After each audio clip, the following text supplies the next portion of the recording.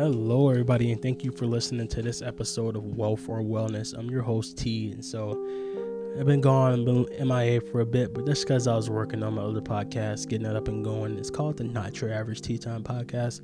I would really appreciate it if you go subscribe to that one. I cover all sports, but mostly football. We've got MLB playoffs coming up, so we'll talk about that. But let's talk about some of the challenges I've been getting myself into lately. So I started doing Sober October today. And so, in case you don't know what that is, it's inspired by Joe Rogan. He has his podcast that him and a couple of his buddies got on. And the thing was they had to stay sober for the entire month while doing some kind of physical activity. So I challenged a coworker of mine, Aaron, to see who was going to be able to move the most miles this month. So I'm going to be running. He's going to be biking. I'm planning on doing 93.5 miles this month. He was elected to do a bike if he could give me the 2.75 multiplier for my miles. And I said, of course, that's a no-brainer. I'll do that. I'll beat you.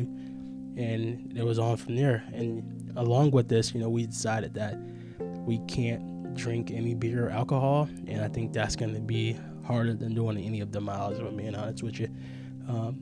Another thing that could be really, really hurtful or hurt my progress in doing this is that I have plantar fasciitis on my left foot. So I've been working really, really hard to try to mitigate that pain and make sure that I do my stretches. And if you don't know what plantar fasciitis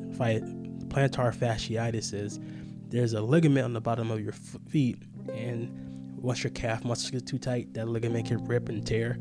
So every morning I wake up, it feels like somebody's stabbing me in the foot. So I've been working, trying to figure out the best way to mitigate that pain so I can actually participate in this Sober October running challenge. So be on the lookout for updates on how this is going for me so far, because I got to get moving. It's here. Another thing I've been doing is Squattober. So I got the idea from my buddy Nick from Iowa. Shout out Nick.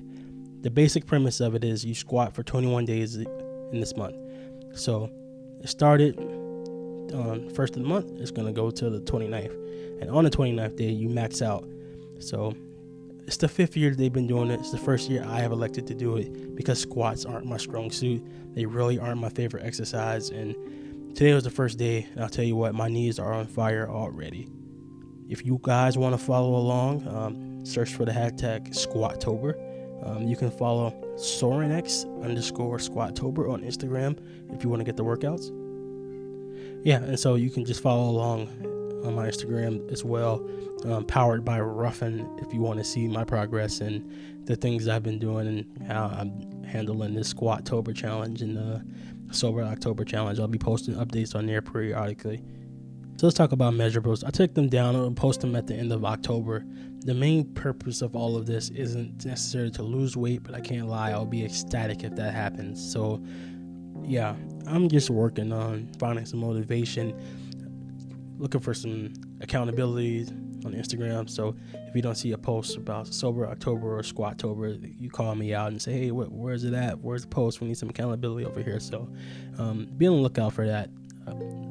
At the end of it, I'm probably thinking November 1st is when those measurable results and stuff will come out. So I'm really excited. I'm really excited to jump into, the full breadth of Sober October and Squattober. The first week is always going to be easy, but it's all about how you pick yourself up and manage the workload, for lack of better words, in week 2 and 3.